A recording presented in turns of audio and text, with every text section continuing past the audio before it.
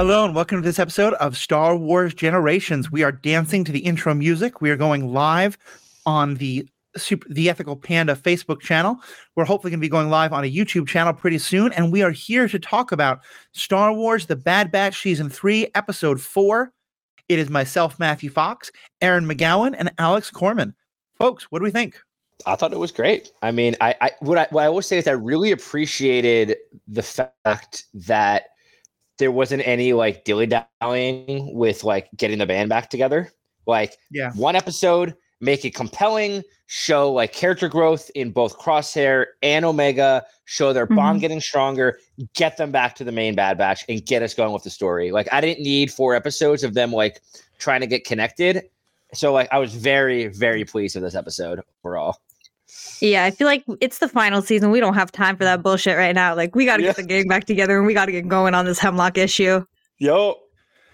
But this episode, great. I got some great one-liners and multi-liners I've written down today. I'm looking forward to hearing those. It was a great episode. I love the energy. I completely agree that getting the band back together and not having a whole will they, won't they thing going on in terms of like when are they going to actually meet up is really good.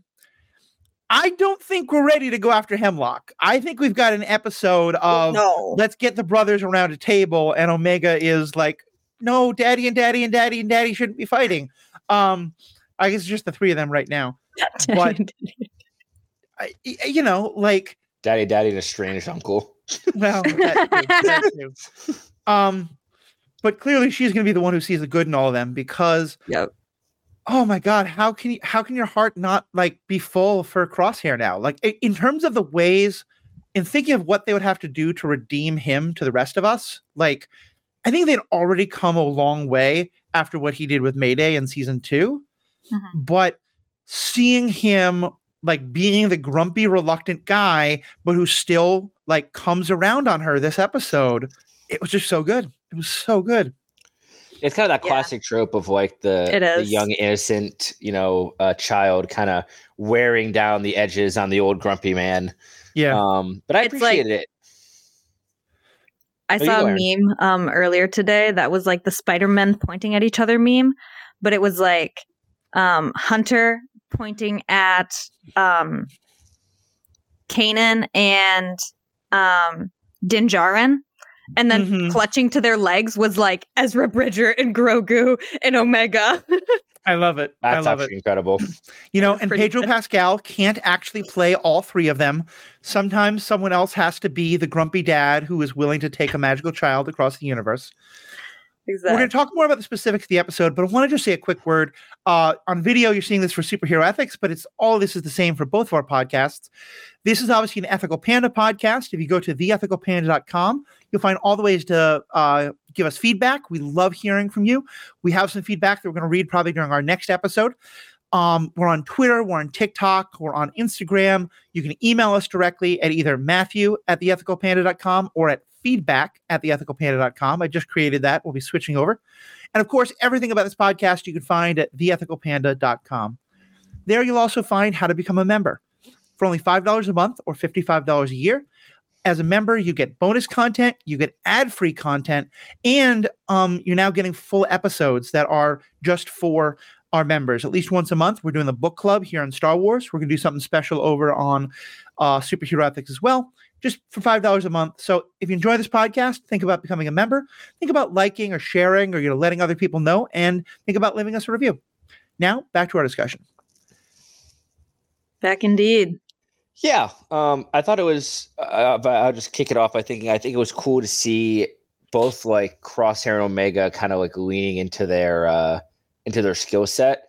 I also completely forgot like until it happened that Omega was like just like god at card games. Gambling.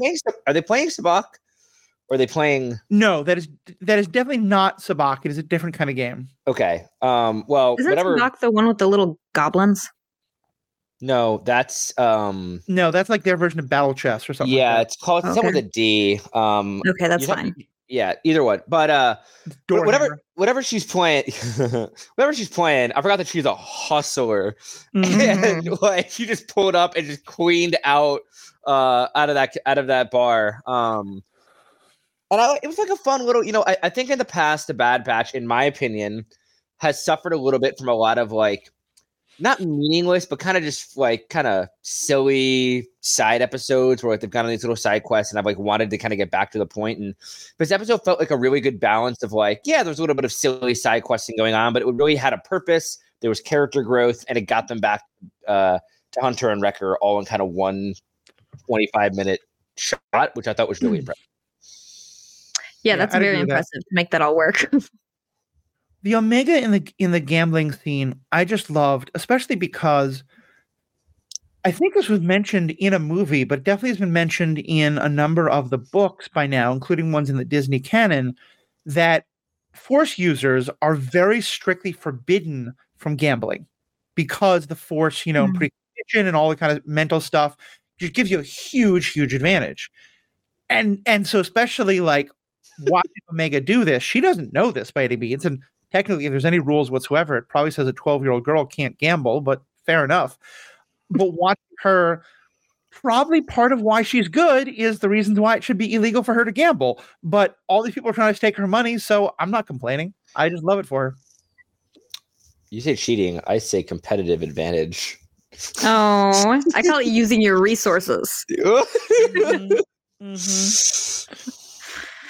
Yeah, no, this episode was just entertaining top to bottom. I watched it twice today. The first line that stuck out to me, it has been in my head all day. I've been thinking about it all day because I think it's so funny, is when they go on the planet, and she's like, we have to blend in. We are wearing prison uniforms. And he's like, ugh, I don't feel like it, but whatever. So she goes and steals them clothes, and then they get changed, and she goes, see, isn't this better? He goes, no.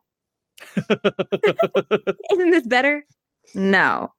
And she went, ugh. He's just solidly in grumpy dad territory. Hunter was kind of there at the beginning of season 1, but his heart melted. And we need that again, And I think because of that, particularly seeing the time when, like, we see that there are two parts of her that I think stand out, and we see him acknowledge both. One is that she's a really good planner, and there are points at which he's basically like, yeah, you came up with a plan, let's follow that. Because he recognizes that's not what his skill set is. That was Hunter's job, and now it's her job. And the other is her heart, her compassion. And so the scene where she wants to go back for Batcher, and he doesn't want to, and he's almost about to walk away from her. But then again, with the very grumpy dad moment of he literally sighs and walks back to help her. I think because on some level, he's realizing her desire to go back and get Batcher is the same reason why he's going along on this with her, because she went back and got him, even though he didn't want that. So yeah, I just thought that was such a beautiful way of, again, without taking 4 episodes to do it, showing him come around to respecting and understanding her. Yeah, definitely. And like, it just, I feel like reassures, because he took this leap, and at the end of the day, he doesn't know this girl that well. Like, if we're being honest, of course she's tried to get to know him, and he's like, no, get away from me. Right. And so, yeah, it was nice to have an episode where she can really just like affirm her skill set and be like, no, like, I'm going to get shit done. Yeah, for sure. What the Imperial captain who we saw, the one who she gambles with, and then only later he figures out who she is and tries to pressure her. Have we seen him before? Is he a new creation for this? He's new. Okay. I think he's new. I mean, it's possible that he was formerly someone and he just kind of like became like he gained weight and became a glutton in the new empire. Like he could have been a Republic officer of some kind. That's how I interpreted it. He was a very in your face symbol of like the gluttony and the corruption within the empire. And like, people like that are part of the reason the empire fell. Yeah. No, I think that's something we've seen throughout the Bad Batch is this idea of, empires invite corruption. Empires invite people who are working to get ahead, not necessarily out of loyalty for the institutions. And I'm girding myself for the fact that you two children probably don't know this reference, but having him be all like, we're gambling, and then, I'm shocked to discover gambling in this institution. Anyone know what that's from? It sounds familiar. Casablanca, greatest movie ever made. Go watch it. But it's such a it's a reference to that, but it's also just this wonderfully beautiful irony, especially because all of his soldiers are like, yeah, this is what he does. He gambles, and if he loses, he's like, oh, you were gambling. That's illegal. Give it back. Yeah, I thought that was very Empire, very classic, Mm-hmm. We see this all the time with them. We see it in Rebels. We see it in Andor. Yep. And you're right. And for the Empire, it's on the same ring as for the Republic. There is no loyalty. Yeah. No, exactly. Yeah. It's all, like you said, it's all about money. It's all about I don't know. So I think it definitely shows that. And I think that also just further shows the difference between the Empire is so, it shows Hunter, not Hunter, I'm sorry. It shows Crosshair, everyone around them can be bought. It's just money. It's just a bribe. But Omega cannot. And Omega is I will do whatever it takes to take care of you. It's he's seeing what the Empire really is. And he's seeing what Omega and, by proxy, the Bad Patch really stand for. And I'm hoping it kind of clicks in his brain that the regime they thought they were serving is very much not what the Empire is. Yeah. Yeah. Yeah, I think it's really true. And I think that you're right. Crosshair is someone who wants an institution to be loyal to.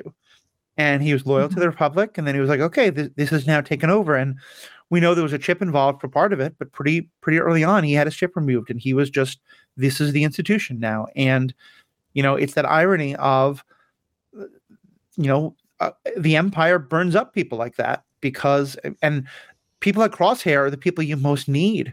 But instead you get people like Krennic, like this guy. Mm-hmm. Yeah. It was just interesting how everything is so money driven. Even at the Imperial spaceport, you can just bribe your way through. Mm-hmm. Everyone is for the cause until there's a better reason to not be. Right. Because I was thinking about that as I was watching it the second time. It's this guy's about to take a bribe. These people could be serial killers. Yeah. And he's just give me the money and you're fine. Or I don't think we know their gender. But the alert has gone out already about Omega and Crosshair being missing. And if this, they send out pictures to all these people. And I'm sure if this guy was really paying attention to his job, he probably would have oh, hey, this seems kind of like that thing I was told to be suspicious about. But it's only once he finds the shuttle that he starts to put it all together. Yeah, yeah. He was I haven't seen you and your dad around these parts. That made me laugh. I was like, haha, Dad.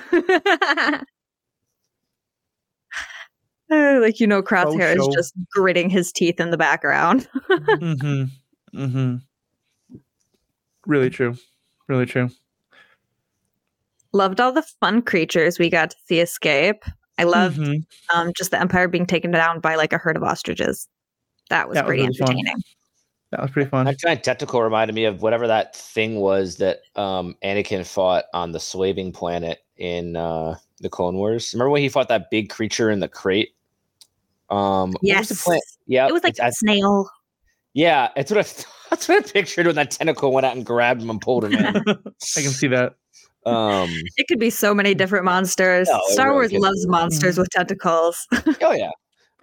Now we land on, I don't know what planet they eventually get to, that distant remote moon, it looked like. Lao.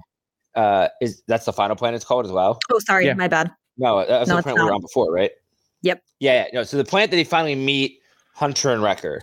Omega, it's a tearful, joyful, reunion.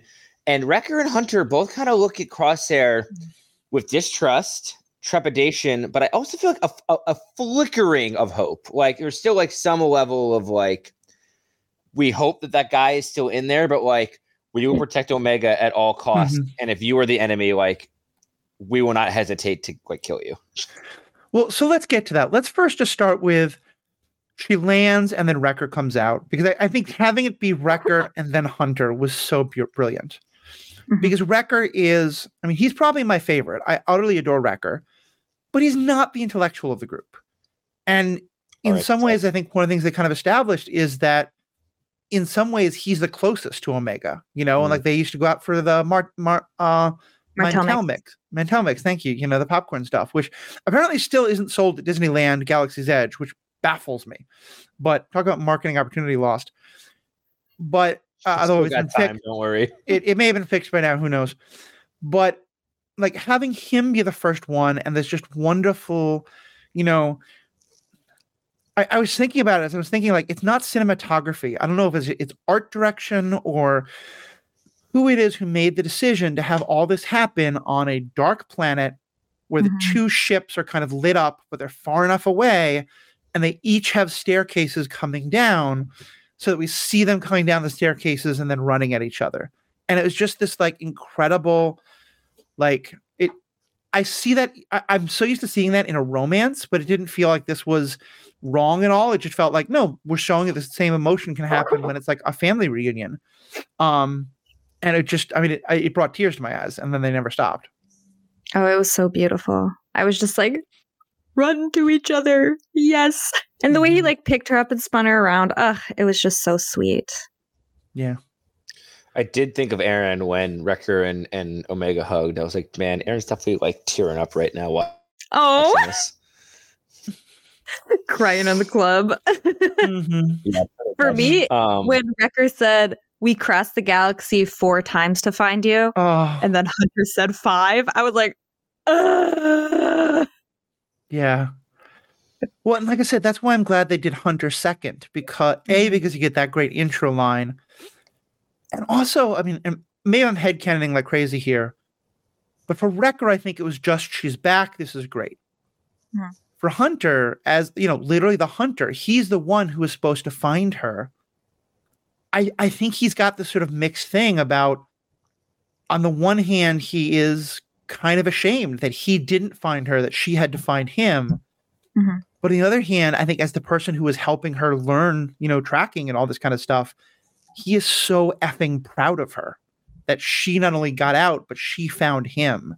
Yeah. And I just kind of got all of that, that all that complexity was there. And that my hope is that there's a little bit of, he's kind of mad at himself, but mostly he's really proud of her, because what she did was pretty incredible. Yeah, totally. And I do want to see at some point, maybe next episode, like we never really got to see like collective mourning of Tech's death. Like, he dies and Omega's taken like very close together. And so like, I'm sure like, they've all grieved on their own, but like seeing like a moment of reunion, like, maybe Omega sees his goggles that Hunter has or something. And like, there can be like a moment to honor him. And maybe that's like a moment that like they remember that Tech's gone. And maybe that's the moment they like look to Crosshair and say, we can't lose another brother. Like we can't let the past prevent us from like, moving forward together. And well, I don't know. I think that'd be a sweet way of doing it. I was trying to remember, does Omega know that Tech is dead? And does Crosshair know that Tech is dead? Omega knows. I'm pretty sure she watched it happen. I don't know if Crosshair knows or not. Crosshair knows is unknown. Either it hasn't happened on screen. I know that for sure. Right. So either someone in the Empire rubbed it in his face or Omega told him. We don't know. Yeah. But there's no way she didn't tell him. Yeah. I mean, you're probably right. In my opinion. Right. Like in her little cell talks with him. Yeah, exactly. Her little therapy sessions that he couldn't escape. Right. I mean, we do never see that screen. I could see that she might have thought that that's something that he needed to know, like he needed to hear from his brothers. Could be. We will definitely find out. Either way, I think, Alex, you're right that I hope it's not quite that easy, but I do think that the kind of shared grief over losing Tech will be part of what brings them together. Right. Yeah, I don't need to be a switch, but like that could be like the catalyst to kind of get it all going. Yeah. Yeah. Well, because at this point for them, what is their goal? Because I was just thinking that too. We, the audience, know about Hemlock and know about like the crazy stuff that's happening. But are they just going on the run now? Do they have any particular motive to try and screw with Project Necromancer, or is their just goal to protect her and get them all to a place where they can be safe? Well, Omega has a goal, and she said, "Yeah, I was going to say she wants to free all the prisoners. Goal is to free all the prisoners." So, like, I think that therefore they all have that goal now. And yeah, because I think that like, she's gonna like they're gonna be like, no, Meg, we can't go back there, and she's gonna be like, no, we won't be free for real until like we get rid of Hemlock and we save the prisoners, and like she'll guilt trip them all to going back, obviously. But Yep. I can Girl boss gaslight gatekeep. I feel like, and this is because I love to just theorize. Well, we know there's another character, you know, that will be showing up soon, and this might be a way to like bring them into the fold. I feel like when she says free all the prisoners, that includes the prisoners she might not even know about, which are like the supposed, what we assume to be Jedi trapped in that, you know, little room that the Emperor was taken back into. And so maybe that's how we, you know, we meet some Jedi from the Clone Wars era or some other folks that like, you know, or maybe just unknown Jedi, but like, you know, people that were trapped there. Okay, but what are what? I was going to say, what are the odds these people are just clones who are being experimented to become Jedi? Well, they remember he made a reference to like the source material is being kept like in prime condition. Like he said that in like either the first or the second episode. I guess maybe that would make sense. So like my guess would be that like it's a Jedi or some force sensitive someone that's being we you know, folks, we did see an Instagram of Ahmad Best have CGI stuff on his face, so maybe it's Darth Jar Jar in there. We can't be sure. There's not a 0% chance of that. I mean, the fact that Ahmed Best has literally played an actual Jedi makes me think the chance that it's Jar Jar again. But also, remember, why did we... He said hashtag Jar Jar. He did. He did say hashtag Jar Jar. He also said hashtag Dark Lord. Look, there are moments... Disney is so strict about. Remember, like Tom Holland getting locked in a box before one of the most recent movies came out. Times. I don't think that he would actually spoil something like that. There's no way. No. It's a joke, but it's a good joke. Well, what I was thinking about though, but actually Ahmed Best's character, I think, prevents this. What if Grogu is the one they have? But Ahmed Best's Jedi, whose name I forget. Did rescue Grogu. Kelleran Beck. But yeah. Right. He got Grogu out of the burning temple. We heard all about Grogu's traumatic memories, and it wasn't about being experimented on. So correct. But I mean, they did know about, like, I mean, obviously the Empire knew about him, or they wouldn't have sent Din Djarin after him in the first episode of The Mandalorian. So like, it is not completely unbelievable that and like we are. Not to get too deep into it, but like I feel like I tend to believe that like the experiments done on Grogu in early Mandalorian were definitely towards Project Necromancer. So like it's not out of the realm of possibility that they did indeed already have had him in a facility and they were trying to get him back throughout the coming years because they knew that like he was, you know, a good subject to use for cloning. But if they had him, they wouldn't need Omega, I feel like. I don't know.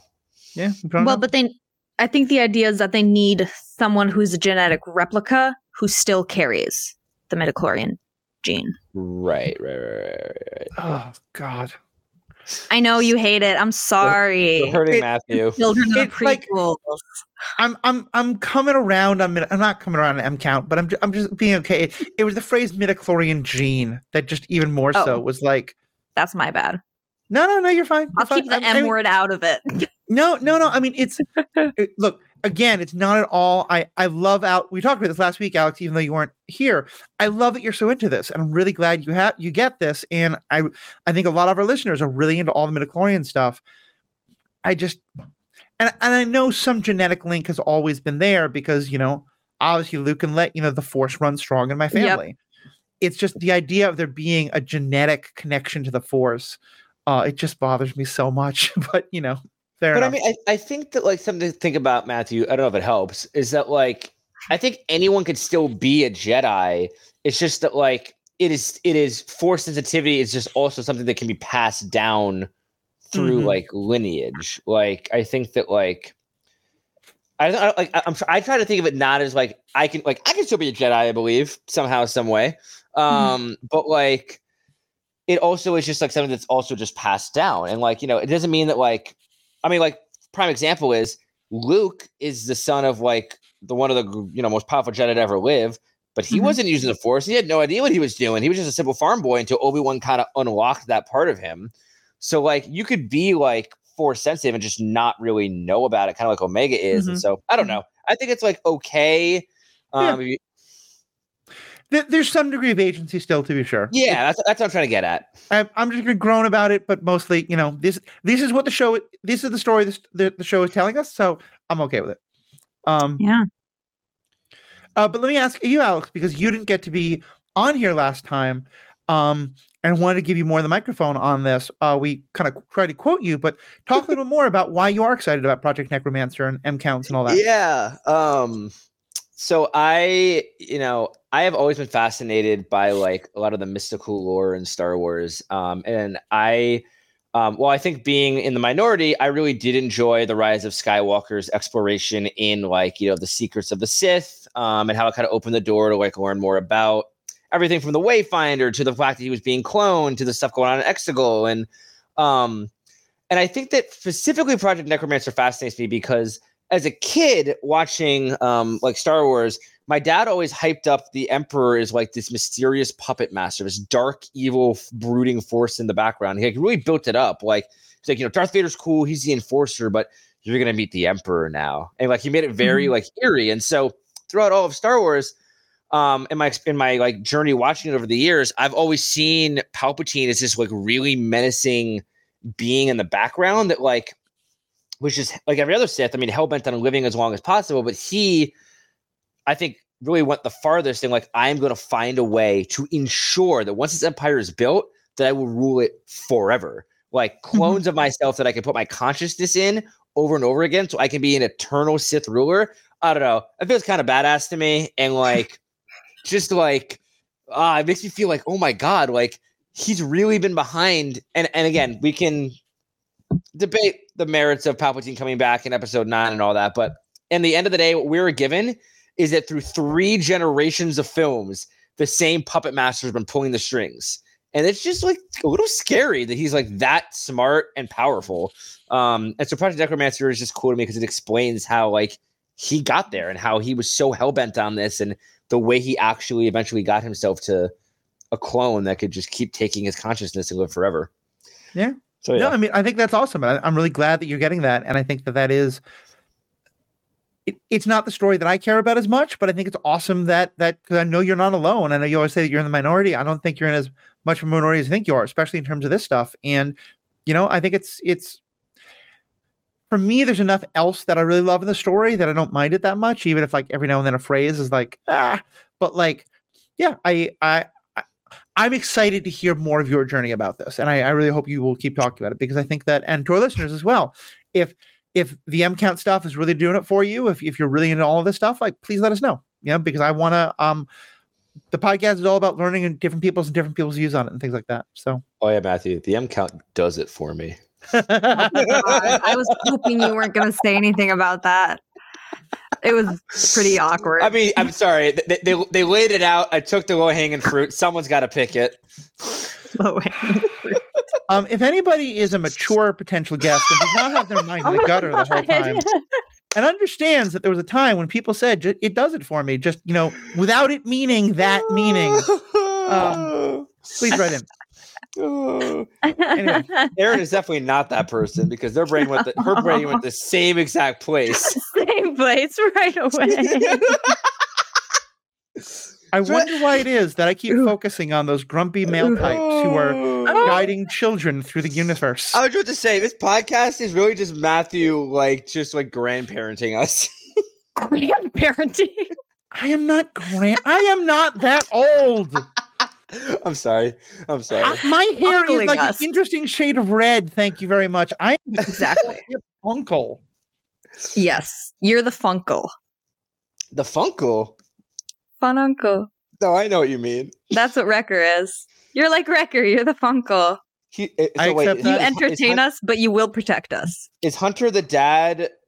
I'm very tempted to start singing some Parliament now, but I'm going to pass on that. So we have 2 uncles and a dad? Okay. Parliament to funk? Okay, never mind. I'm so sorry. I'm so sorry. It's okay. No, so funk. are we talking about the family tree? Because I'll go into the family tree. Yeah, let's talk about the family Wrecker tree. is obviously the funkle.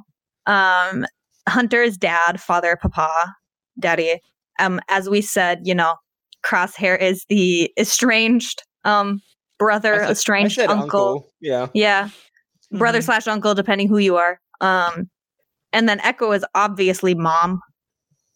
Mom is out of town right now. Mom's away. Mom got things to do. Okay, she's a working woman. Is she cheating though with Rex? No. Wait, hold on a second here, folks. Is Echo mom or was Tech mom? I think Tech was mom. No, Tech was not Tech mom. Then Tech was Tech. Shut the fuck up. I don't know. I've just always seen Echo as mom, but if Tech is mom to you, that's valid too. I don't know. Echo is mom just because shit. Mom has been. So anyway, there they all are, and Crosshair starts walking down the steps. Oh yeah, I never loved actually and hated that ending so much because the tension was so big, and I was like, and Crosshair knew it. He said early on, like, "What is going to happen when they see me?" And I was really worried they weren't going to give us that moment, and so they started to give us that moment. And then ended. And I was just, I literally was like, fuck you to the television. I was so like, God damn it. Yeah. I was like, are you kidding me? And of course, it's brilliant TV making because now I can't wait for the next episode. But I was so mad about it. I was like, how dare you? Because what I'm afraid is going to happen is that the next episode isn't going to pick up right for that moment. It's going to pick up like a week later and they're off on a mission. And I'm going to be so mad. And we're going to be slowly starting to understand the tensions and getting flashbacks and like. I don't know. I feel like they built it up. I feel like they'll give us something. I feel like it'd be crazy to just jump out of that moment. There's so much emotional weight there, and it's so important to like reform the bond. Mm-hmm. I really hope they jump. Sorry. No, I was just gonna say I think that like it's gonna start with the conversation. But to Matthew's point, it will take some weird harebrained quest journey for them to actually gain the trust back. A Crosshair's going to have to like save them or make a decision to like, to get their trust back fully. I do agree with you. I think having the next thing we see is just them working together without knowing how we got to that point. It'd be like just showing Ahsoka and Luke working together without seeing how they like first connected. Oh wait, we got that though, didn't we? Yeah, we did. So that's why I'm a little distrustful. But I'm hoping. But yeah, what was that moment like for you guys? Big and emotional. It was great. Yeah. It was. See, I had a slightly different reading of Hunter and Wrecker's reactions. Because obviously they're like, oh my God, Omega. And the moment she's like, I had help, Hunter's face was like, no, you fucking didn't. Like, he looked mad immediately. And then, Crosshair stepped out and they had that like moment of looking at each other. And you can see like Hunter's hand like balls into a fist. And like, to me, it looked like their little animated faces were becoming harder and harder. Like, the more they thought about it, the more they stared at him. The way I see it, the more they blame him for Tech's death. Because they didn't even, at least Hunter, none of them were super on board with going to get Crosshair after he activated, Plan 88. Crosshair wasn't trying to get a rescue. He was just trying to tell them to run. And then, Omega really drove that.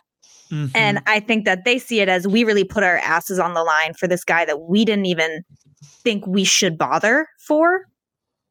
And because of that, like, Tech, who never did us dirty and was always there by our sides, is dead now. Yeah.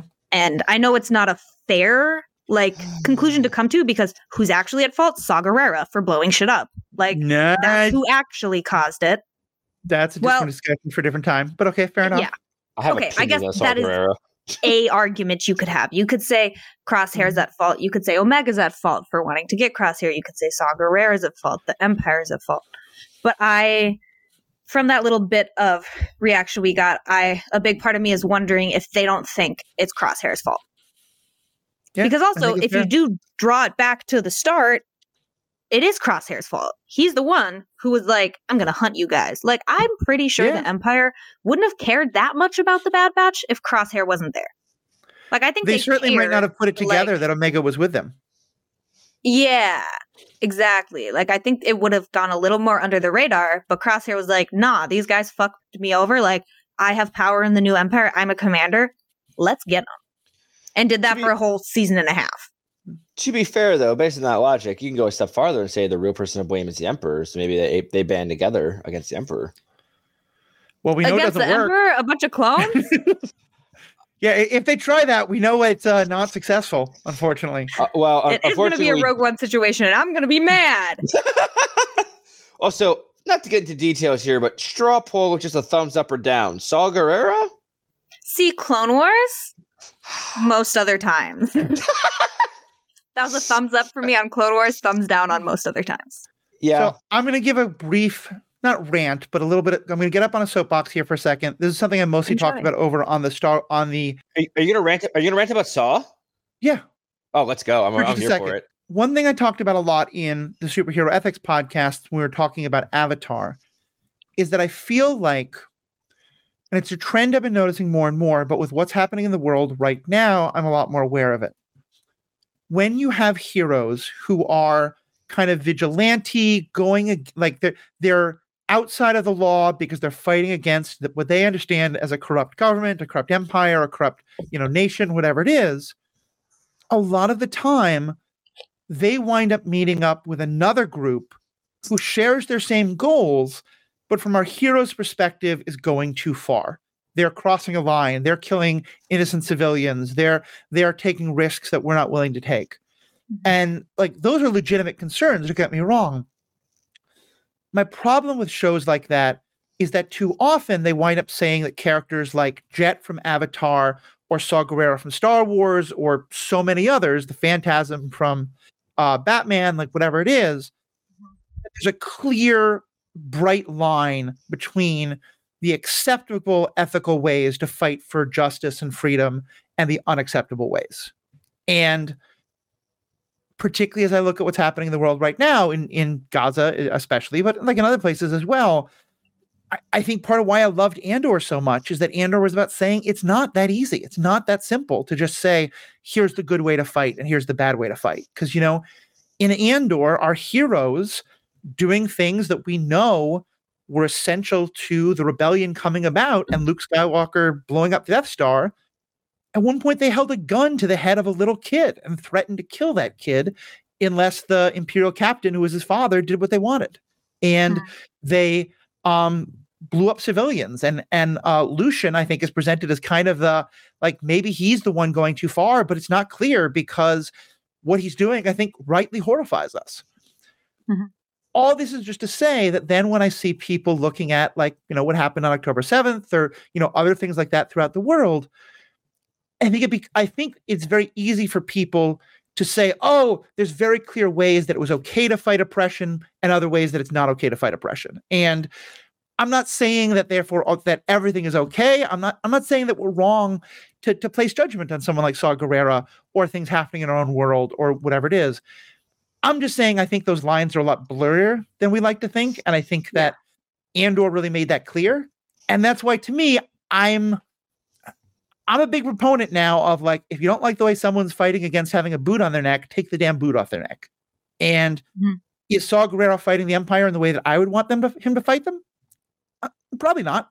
But I'm just it's a lot harder for me to draw a simple line anymore of being like, Bad Batch good, Saw Gerrera bad. I get where you're coming from. And like, I agree with a lot of what you're saying. I think that my issue with Saw is not so much how he fights the Empire. Like, high key, I'm kind of all for just murder and explosions when it comes to the Empire. But I think I draw a line when, like, personally, I draw a line with, like, your actions are directly unnecessarily killing your comrades. Like, Tech didn't have to die. I don't know. Like, he had to die for character growth, I guess, of the other Bad Batch. But, like, and, like, Saw has done this before, and, like, I understand. And, like, I think back to Rebels when, like, he and Mon Mothma had that whole argument about, like, I need you. Like, where's that fire? Like, you're not willing to go far enough. Like, you're not willing to play on their level. Like, then we're gonna lose. But then there's the other side of the argument of always like if you stoop to their level, then we're just as bad as them, and that goes to freaking real life with like it's how Republicans and Democrats operate. And I don't want to get into all of that. My point is, I'm just mad that Tech died, and I don't think he needed to die, and so I'm mad at Saw about that. That's fair. Yeah, that's fair. And I will say, I agree with both of you as you're saying, like, the thumbs up and thumbs down to Saw is not necessarily for Saw Gerrera. Saw Gerrera as a character, I support. Like, I'm usually fully backing the things he's doing. But for me, like, yeah, sure, murder whoever you want in the Empire. It sounds messed up, but sure, you can kill their families too. Like, do what you got to do, play dirty if you need to. But for me, it's when you found another group of people who are fighting for the same common goal, but they don't want to do it exactly how you do it. So I guess you're in the way. I'll just kill you too. Like, that's what bugs me that we often find Saw doing. Is just the lack of willingness to hear others and work with each other. Yeah. He was going to kill Click Clack. That's fair. That's fair. Watch Geonosian, he was just going to kill him in the egg. He didn't kill Click Clack, and he wasn't willing to listen to Canon Ezra. And finally, when he listened, he was like, oh, wait, I can get what I want and not commit murder. Yeah. Well, and one thing I think is so brilliant about the story of Saw Gerrera overall is, let me back up a second. We're getting into all the philosophy and theory here. We really are. And we'll get back to this episode, I promise. I thought it was going to be a short episode, but we're just throwing the doors wide open. Part of what I've always loved about the fundamental ethos of Star Wars is the idea of if you hate the people you are fighting, there is always the danger that you will to some extent become them. That like hating your enemies can be a path to the dark side. And I think that I'm a lot less extreme about that than I was as a kid. And I think that, but that sometimes like, yeah, I if people hate me, I'm hard pressed to say I'm not going to hate them. It's the like when you forget about their humanity either. And I think Saw Gerrera is the perfect example of that. By the time of Rogue One, Saw Gerrera has been he's been so focused on fighting what he hates instead of protecting what he loves, to quote a different part of Star Wars, that he just is that creature of hate. And that is, he's not a Force user, but I think that's a great illustration of how the dark side can work. And I think that all these critiques are very, very valid and very, very needed. But I think that just I just want to always keep that idea of the complexity and the difficulty there, because like even now, like when Aaron was like, yeah, I don't care if you kill their families. I was like, but I also get where that's coming from. And I get that, like, to me, it's the brilliance of Andor it is, I don't like a story where it's presented to us that the hero can do everything they want without ever having to ethically compromise themselves, and that they can always say like, oh, and that person was wrong and we're right. And because in Andor, I don't, of like, the three kind of main political positions of Mon Mothma, Lucien, and Saw Gerrera, I don't think any of them are meant to be like, this is the one who's right. I think we're supposed to see that all of them are flawed and they're all doing their best to fight this horrible evil. I don't know, folks. Were you expecting a rant on Saw Gerrera and a quote from Rose from The Last Jedi all in this episode of The Bad Batch? You never know what you're going to get with us, so you got to stay on your toes. You never know. Star Wars Generations bingo. Okay, so let's pull it back to that last scene. Here's the thing I keep thinking about. What's Wrecker going to do? Because I could imagine easily that Wrecker, I think, is kind of more... I think he has a very strong intelligence of his own way, but he's not book smart. He's not, and he is not the most nuanced and complicated thinker, I don't think. But I could see him, therefore, coming down, like, I think Hunter is going to have a very, like, practical, you know what, you are my brother, you can help us more than anything. I don't fully trust you yet, but we'll see. I could see Wrecker, though, being like, he's our brother, we need him, we forgive him.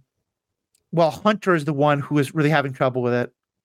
Or that Hunter comes around and that Wrecker does like more dig in his heels, and he's like, once you abandon us, you're dead for me forever. First, do you think that that's accurate, that Wrecker would probably go to one of those extremes? And if so, which one do you think is more likely?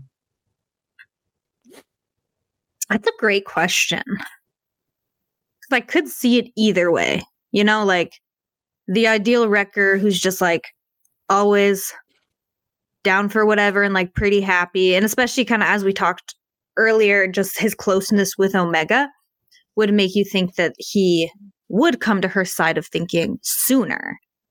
And Hunter, I mean, definitely tends to be more stubborn and broody. Mm-hmm. But yeah, I could see both of them. I don't really see a world where Hunter gets over it quickly, but I could see a world where neither of them do. Yeah. And Omega's really like white knuckling, like Captain America holding onto a helicopter to like keep this band together. Yeah, I can see that. For especially like a couple of episodes. I do think Wrecker really follows Hunter's lead. And so I could see that like once Hunter has a change of heart, that could bring around Wrecker pretty quick. Yeah. I'm wondering if Rex can serve as a mediator in the whole situation. Yeah. Like Rex and Echo are gonna. Yeah. Because, I mean, Rex is just. I can see Rex. I mean, I'm going to get so specific here, but like in my headcanon brain, I can see like Rex sitting them down and like giving them a speech of like, you know, I lost so many brothers during the war. You guys did too. Like, think about Fives. Think about like 99, who you are all named after. Like, think of his sacrifice. Mm-hmm. Like, do you really like, you know, he like, you know, Crosshair made some bad decisions. We all did. But like, are you going to let that make you lose another brother? Like, I would love to see Rex be like an intermediary and almost like a therapist. Like, Rex is like the dad of all clones in my brain. Like, and so I don't know. I think that. Really he is a pretty old model according to Omega. He's Generation 1. He's Generation 1. Generation 1 armor always holds up. So I don't know. I think that like Rex could be like the wise sage here that really kind of like helps guide them through this difficult time. Yeah, and I think it could also be Echo. It could. Yeah, I think so. Just particularly with some like, you know, Rex was reminding me kind of like he could be like the voice of Rex in that regard. Yeah. Because maybe we don't get Rex right away in this season. If we don't get Rex this season, I will flip a table. I'm going to be very clear on that. Everyone calm down. If Echo's going to have to show up. It's the last season of The Bad Batch. And where Echo is, Rex is. So we're going to get Rex. Now, what I want to see is Cody. I want to see Cody. That's another conversation, but I want to see Cody. But also, Cody's probably evil, which would be a little sad. What? Did you watch season 2? I'm sorry. It's been a long time to watch season 2. Is he good? I can't remember. All right, Aaron. No, I'll tell you. Him and Crosshair had an episode where they had this moral disagreement, and they had, you know, taken over. There was these people rebelling against, you know, the Empire's occupation, and they subdued all the people. And Cody's like, okay, we'll bring her in. And Crosshair's like, they said to kill her. And Cody's like, well, but she's unarmed, and like, we got her. And then Crosshair kills her. And then that night, Cody says something to him about like, weighing the costs of like what's happening, or like the fact that you have to live with what you've done. And then the day after that, Crosshair is informed that Cody has disappeared. Yes, sorry. As you explained it, it all came back to me. I remember now. Yeah. Okay. I did not have a chance to do a rewatch of Bad Batch before season 3. I've been so busy, but I do remember. Yeah. Well, because here is after this, let's wrap it up because we've gone a while. I want in general these episodes to be about as long as the show is, and we're way over that. It's like in math, like the limit that you approach will never actually get there. But I do think that, particularly if the show is popular, which it looks like it is, Disney is going to wrap up the Bad Batch, but is going to want to continue to have animated content coming out on the regular. I think some show about like the Bad Batch may hang it up or may get Rogue One. Aaron, hold on to your seat. But I think something about Rex or Cody or some other part of the clones moving forward will happen. That would be baller. I'm being quiet because I can't believe you said they'd get Rogue One. Yeah. Well, I mean, like, what story could you do? I mean, like, it's a period, like some more clone fuckery going on in the in-between period during the Empire. I think there's so much to be told during this period. Again, the sort of stuff interlacing with what's happening in Andor and all that, but also just like I would watch a show that's just Rex, Wolf, and the third one, whose name I can't remember. Gregor hanging out and chasing those beasts on that weird planet. Like, I'd watch that. Like the Jupa, or what are they called? Jupa? Jupers. You know what we need? The clone Golden Girls. Oh my god. Oh my god. My mom would love to go to That would girls. be pretty iconic. If Rex threw a party and invited everyone he knew, the biggest gift would be from Wolf. I believe that. I believe that. All right. We are now officially off the deep end. Aaron, give us a couple of quotes you wrote down, and then we can wrap this up and move into our member section, where we'll be discussing the next story in Star Wars from a certain point of view. Boop, boop, boop. So a couple of things I have here. When Omega gets him to agree to go and try to bribe the person at the spaceport rather than just shooting everyone, he goes, "Fine, we'll do this your way, but my skills are being wasted." Mm-hmm. And she hits him with a "noted," and then just moves on. The thing is, if you're going to tell that quote, you have to talk about how it then ends, which is and then when, at the end, I did have this written down too. She goes, "All right, let's try things your way." He goes, as they start shooting at her. "Finally," and then just fucks shit up. Absolutely destroys these stormtroopers. Yeah, those are really great. Another one I had here that I thought was just like an interesting moment between Omega and Crosshair, and very important for him actually, is when she's saying, "I've sent a message, we're going to meet them at this really remote location." And he said, "Omega, it's been months. You don't know that they're still alive." And of course, she's very determined. She just goes, "They'll be there." But if we think about the growth within Crosshair, to take a moment to try to prep her or almost like comfort her or put a single fiber of effort into emotionally being there for somebody else, like that's huge for him. And I think it shows the vulnerability and the connection he still feels with the Batch. Because he doesn't want them to be dead either, but he thinks that might be the reality, so he just has to put it out there. Yeah, I think in that moment, he's comforting himself as much as her. Mm-hmm. Like he's preparing himself for it. But I think you're right. But yeah, that's all I got. Other than, okay, I also wrote down, so Plan 88 is the Seeker Plan. That's what Crosshair called. And it just means you're being like searched for, hide. And then Plan 99 is a plan where somebody sacrifices themselves so the others can live. And it is, of course, named after 99, who died on Kamino, sacrificing himself so that the cadets could live. Beautiful story. Beautiful story. Yeah. All right. Well, thank you both so much. Thank you to our listeners. As always, you can find us in all the places that we talked about. TikTok, search for TikTok, Twitter, Instagram, search for either The Ethical Panda or Star Wars Generations. Would love to hear from you. You can also email us. All the information about that, and especially about how to become a member, is at www.theethicalpanda.com. So on behalf of myself, Aaron, and Alex, thank you so much. Members, stick around. For everybody else, yip, yip, motherfucker. Stay classy. Wow. Isn't this better? No. Yip, yip, motherfucker. Look, I did that much on Avatar. I had to have some fun with it.